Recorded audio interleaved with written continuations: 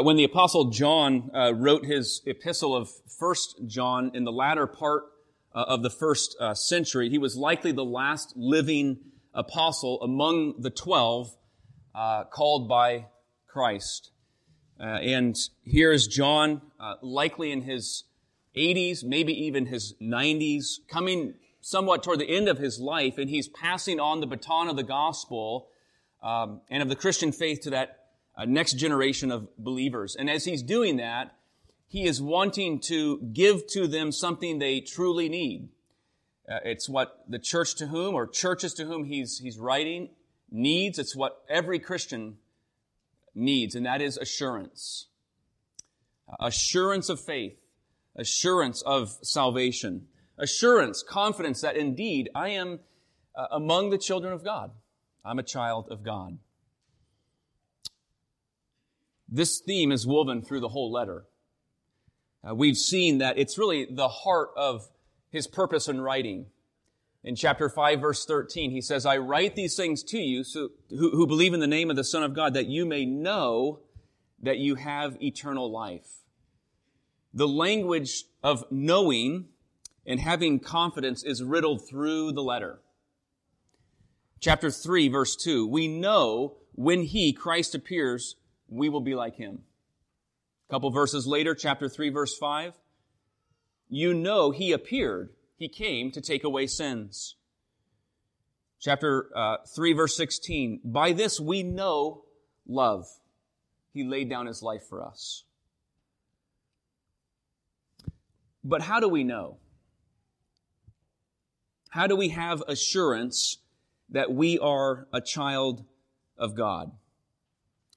Well, throughout the letter, John gives us these tests, kind of ways of examining our own faith, the sincerity, the legitimacy of our own Christian faith. He has given a moral test in chapter 1, where he said, if we say we have fellowship with Him, with God, but walk in darkness, we lie, and we do not practice the truth.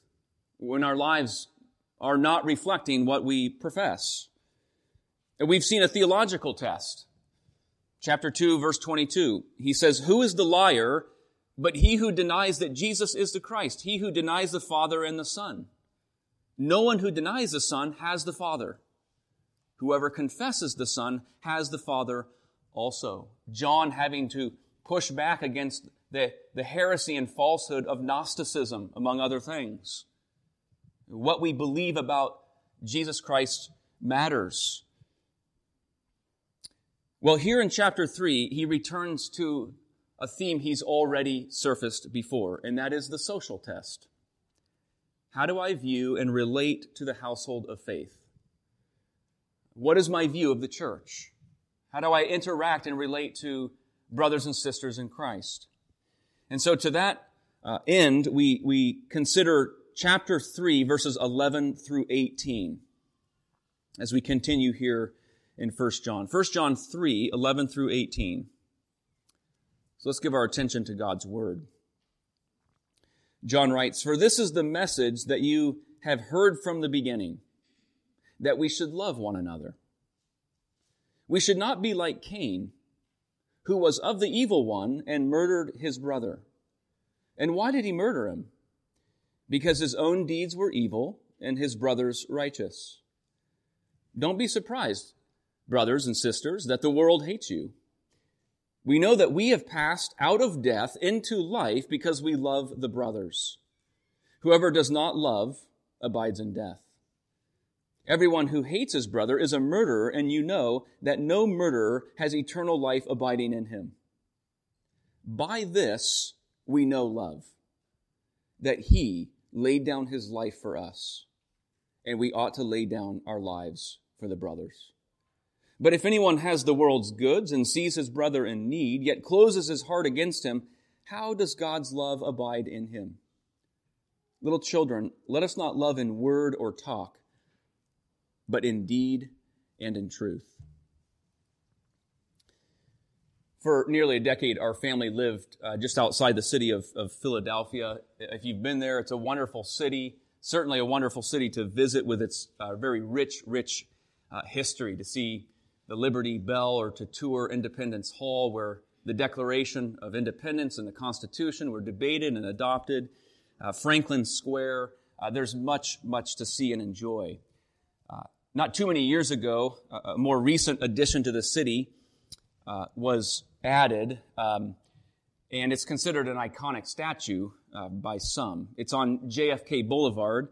It's just 4 letters in bright red and blue. L-O on top of V-E. Love. And I suppose it's beautiful. It's certainly fitting, given that it represents the name that William Penn gave to the city, Philadelphia. This is the city of brotherly love. Philadelphia, combining those 2 Greek words, phileo, love, adelphos, brother. Brotherly love. And certainly within towns and cities, there can be that expression of a kind of brotherly love. Towns around the country, cities, even entire nations can experience a kind of love in some form or various forms. You especially sense it after a large-scale catastrophe or crisis like a 9/11. Or recently with a shocking mass shooting. Towns, they come together. There's compassion, there's a sense of love, there's a sense of solidarity that may be shared among people. And there's certainly something good about that. That's the common grace of God at work in and through people. But is this the love that John is talking about here?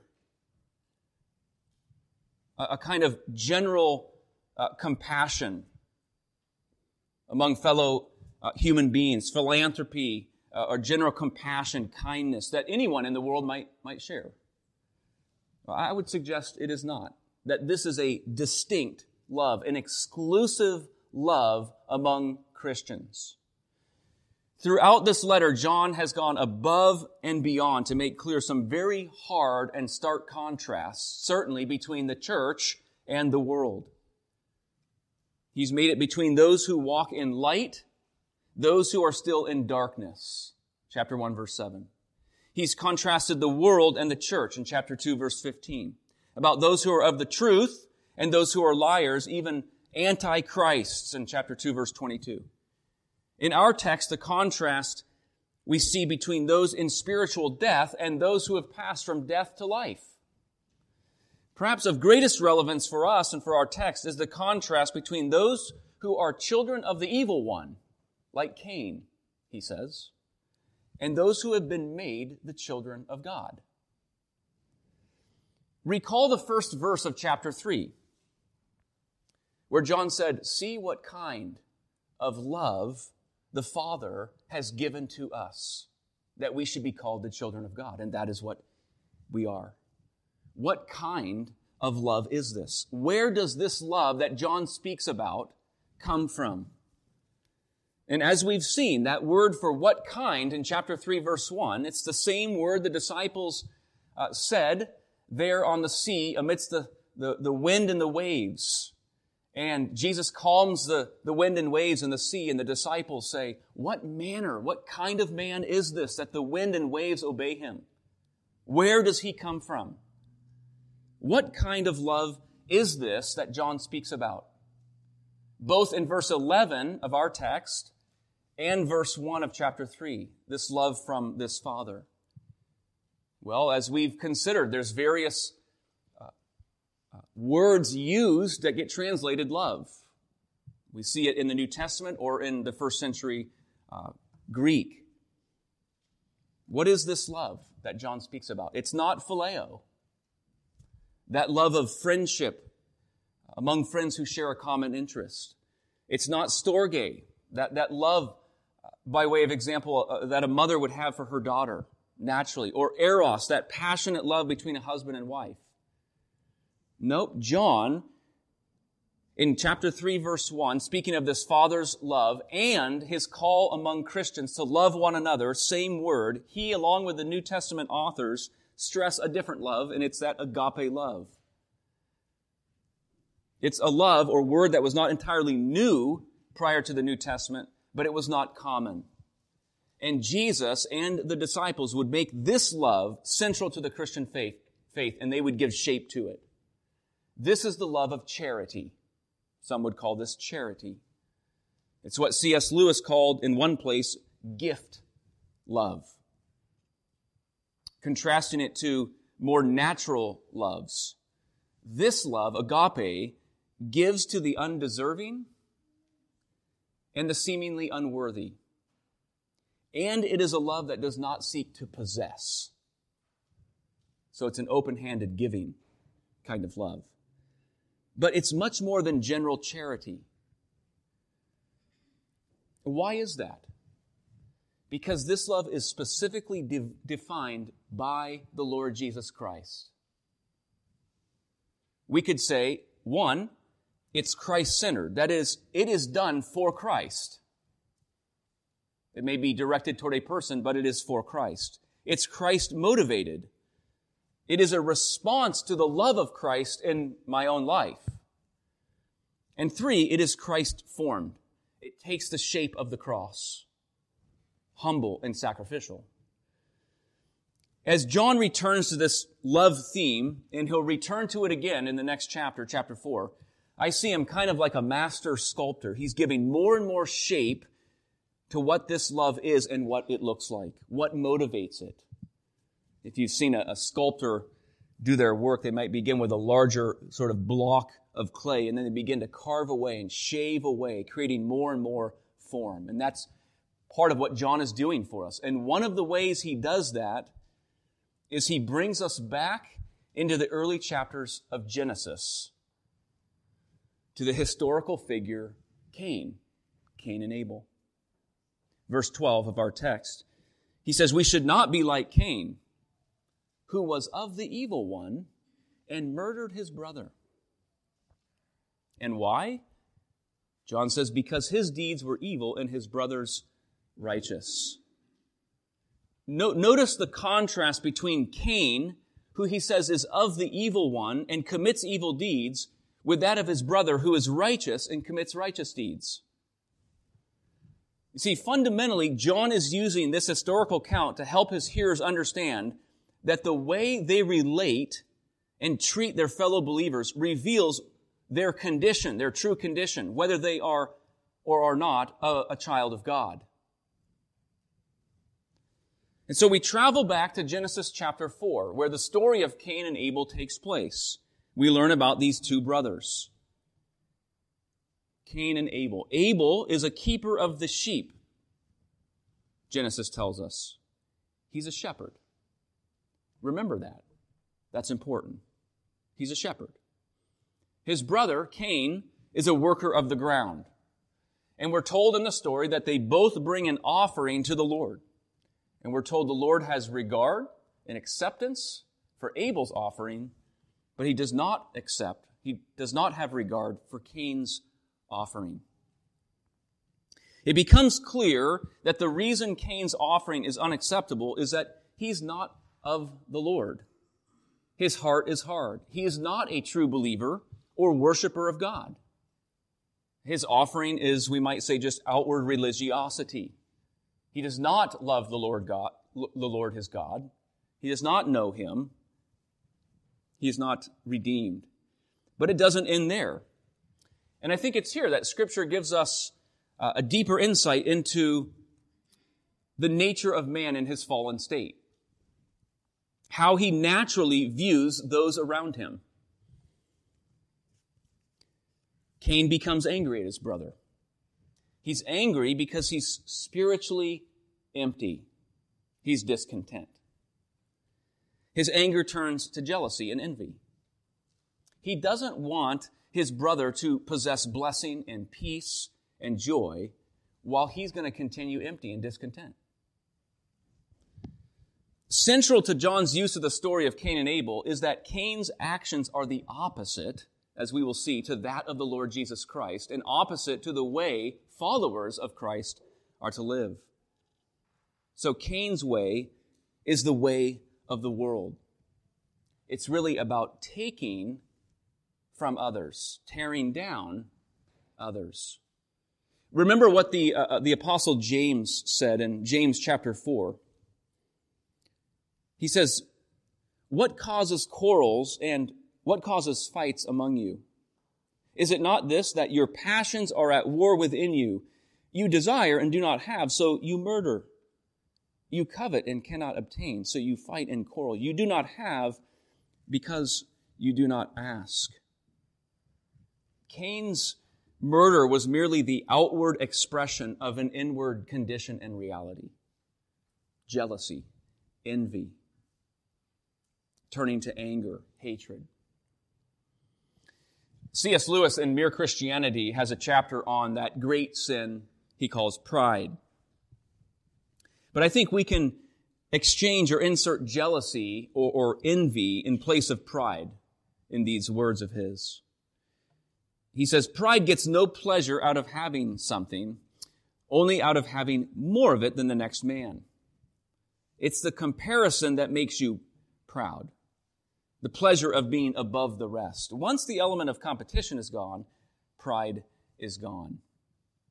And innumerable are the ways that envy and jealousy, sort of one-upmanship, pride, selfish ambition, are played out and seek to be played out in our lives. I think just about this last week, many of you are aware that a tree was taken down on the church property. I think on Monday, I watched it taken down and being cut up, and I went outside. I talked with Corey, who took the tree down, and he said, "Yeah, this tree is going to be available." And I thought, that's great. I'm going to go ahead and get some of this. And then he said, "Yeah, there's probably going to be a church email that goes out." And then I thought to myself, I need to get on this. I've got to get some wood, and I need to do it quickly.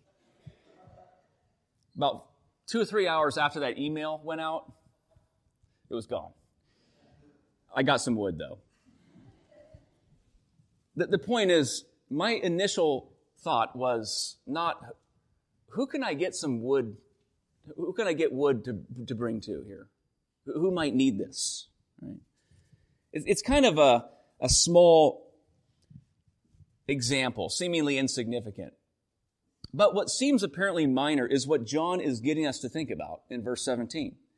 "If anyone has the world's goods and sees his brother in need but closes his heart, how does God's love abide in him?" The reason Cain took from his brother and takes his brother's life is not because first he's at odds with his brother. It's not first a horizontal issue. It's because he's at odds and he's empty spiritually on the vertical plane. How I view and relate to those on a horizontal level is directly reflected in my life with the Lord. It's a central point that John is making. One does not have the Christ-like charity and love to give to others if they have not first received and come to know it from Christ in the first place. Verse 16 is key. "By this we know love." If you do not know this, you do not know love, the love that John is mentioning. "By this we know love, that He laid down His life for us, and we ought to lay down our lives for the brothers." Next chapter. Chapter 4, verse 10. "In this is love, not that we loved God, but that He loved us and sent His Son to be a propitiation for our sins, to bear the wrath of God in our place." John's point is not first that the cross of Christ is the example for what love looks like. That's true, but that's secondary. First, one knows this love only when one has come to a saving knowledge that His cross and death was not only an event in history, but as John says, it was for us. It was for us. This is how I know love. Charity. He didn't just demonstrate it. By it, He changed me. He has changed my life. He redeemed me from sin, rescued me from the wages of sin and death. That cross satisfied God's wrath for me. Listen to Paul's words in Romans 5, verse 5. Paul says, God's love has been poured into our hearts through the Holy Spirit given to us. The heart is the seat of the emotions and thoughts, what drives our will. It's like a large basin or container or tub. Something is going to fill that and animate the heart. Paul says God has poured, you could translate it, flooded, inundated our hearts with the love of Christ. When Jesus was with his disciples in the upper room and he began washing the feet of his disciples, afterward he says, I have set before you an example. But it was more than an example that Jesus was carrying out as he comes to Peter. And Peter pushes back, Lord, you shall never wash my feet. And he says, unless I wash you, you can have no share with me. He's teaching him and the disciples that they first must receive his love before they can give this love. And indeed, it is a giving love. It gives out of a motivation, a response to the love of Christ. Why am I to give and be charitable to another? Why am I to be charitable toward brothers and sisters? It's not first because they are deserving, or because we're fond of them, or even because they have need. It's first because it pleases our Savior. It reflects the love of Jesus Christ. It is a response to his great love for us. Abel, he's a keeper of the sheep. His blood was shed. Hebrews chapter 12 tells us that Abel's blood cries out from the ground. It cries out for vengeance. It cries out for justice. It cries out for repayment. But another shepherd would come, whose sinless, innocent life would be taken. His blood would be poured out. Yet Hebrews says his blood speaks a better word than the blood of Abel. That's good news. His blood does not simply cry out for justice. His blood extends mercy. His shed blood extends grace, charity. His blood atones. His blood is given in love for his people. And as deep and rich and profound as this love is, John says one of the most practical ways you can grow in the assurance of your faith is by extending this love in very tangible ways.